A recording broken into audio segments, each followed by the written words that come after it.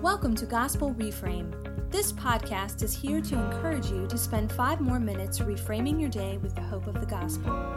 In each episode, we will consider the gospel implications of a particular passage from the Bible and savor them together. Here's your host, Jim Weaver. I've entitled this series Beyond Easter, the first 50 days. The first 50 days would either make or break Christianity as we know it today. In this episode, we're jumping ahead to day 40 to consider Jesus' Great Commission in Matthew 28. Matthew tells us that when the disciples saw Jesus on the mountain, they worshiped him, but some doubted. What a fascinating window on faith and the human heart. Even after appearing to his disciples over a 40-day period and giving them many proofs that he was alive, some still doubted. So I guess Thomas wasn't the only doubter after all. I wonder what else Jesus could have done to remove all doubt that he was alive.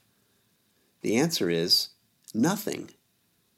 Listen, if there were ever a group of guys who wanted the resurrection to be true, it was these 11 disciples, and with every fiber of their being. And yet, even with their doubts, they worshiped Jesus that day on the mountain. Here we have another window on saving faith. Saving faith isn't the absence of all doubts, nor is it the suspension of reason or wishful thinking. No, saving faith is the inner compulsion to worship Jesus as the risen Savior despite our lingering doubts. Frankly, I'm thrilled that Matthew didn't try to whitewash this little detail. Matthew says, in effect, here we are after 40 days, worshiping Jesus, yet some of us still doubted. Now, how did he know that some still doubted? Maybe because he was one of them? Now, it's to these 11 worshiping disciples that Jesus says, all authority in heaven and on earth has been given to me. Go therefore and make disciples of all nations, baptizing them in the name of the Father and of the Son and of the Holy Spirit, teaching them to observe all that I have commanded you. And behold, I am with you always to the end of the age. We call this the Great Commission. I remember when my children were younger and out playing, I would send one of them outside to call the others in for dinner. And well, of course, they would often return with a look of rejection, saying, "They didn't listen to me." And I would say, "Tell them that Daddy said so." And that usually worked. Jesus commissions his disciples here with a Daddy said so kind of authority.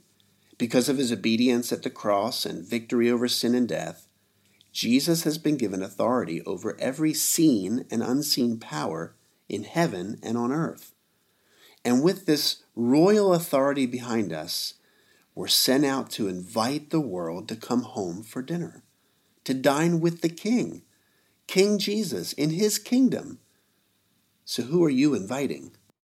Now, the focus of the Great Commission is often a little misplaced. Often the focus is on go. But in fact, the only imperative found in these verses is make disciples. What Jesus actually says is more like this: being ones who have gone out into the world, make disciples of all nations.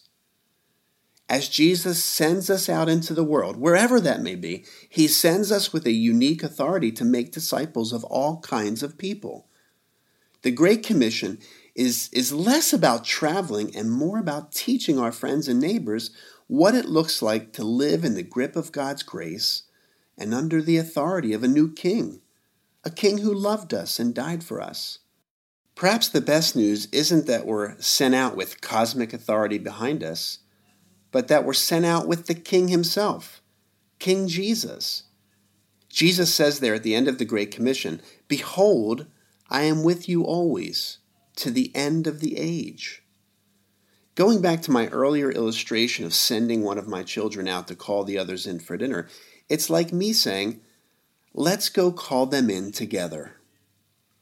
Dear friends, let this truth reframe your life today. One of the most precious proofs that we've been reconciled to God through the gospel is the fact that He, now invites us to share in the work and joy of disciple making together.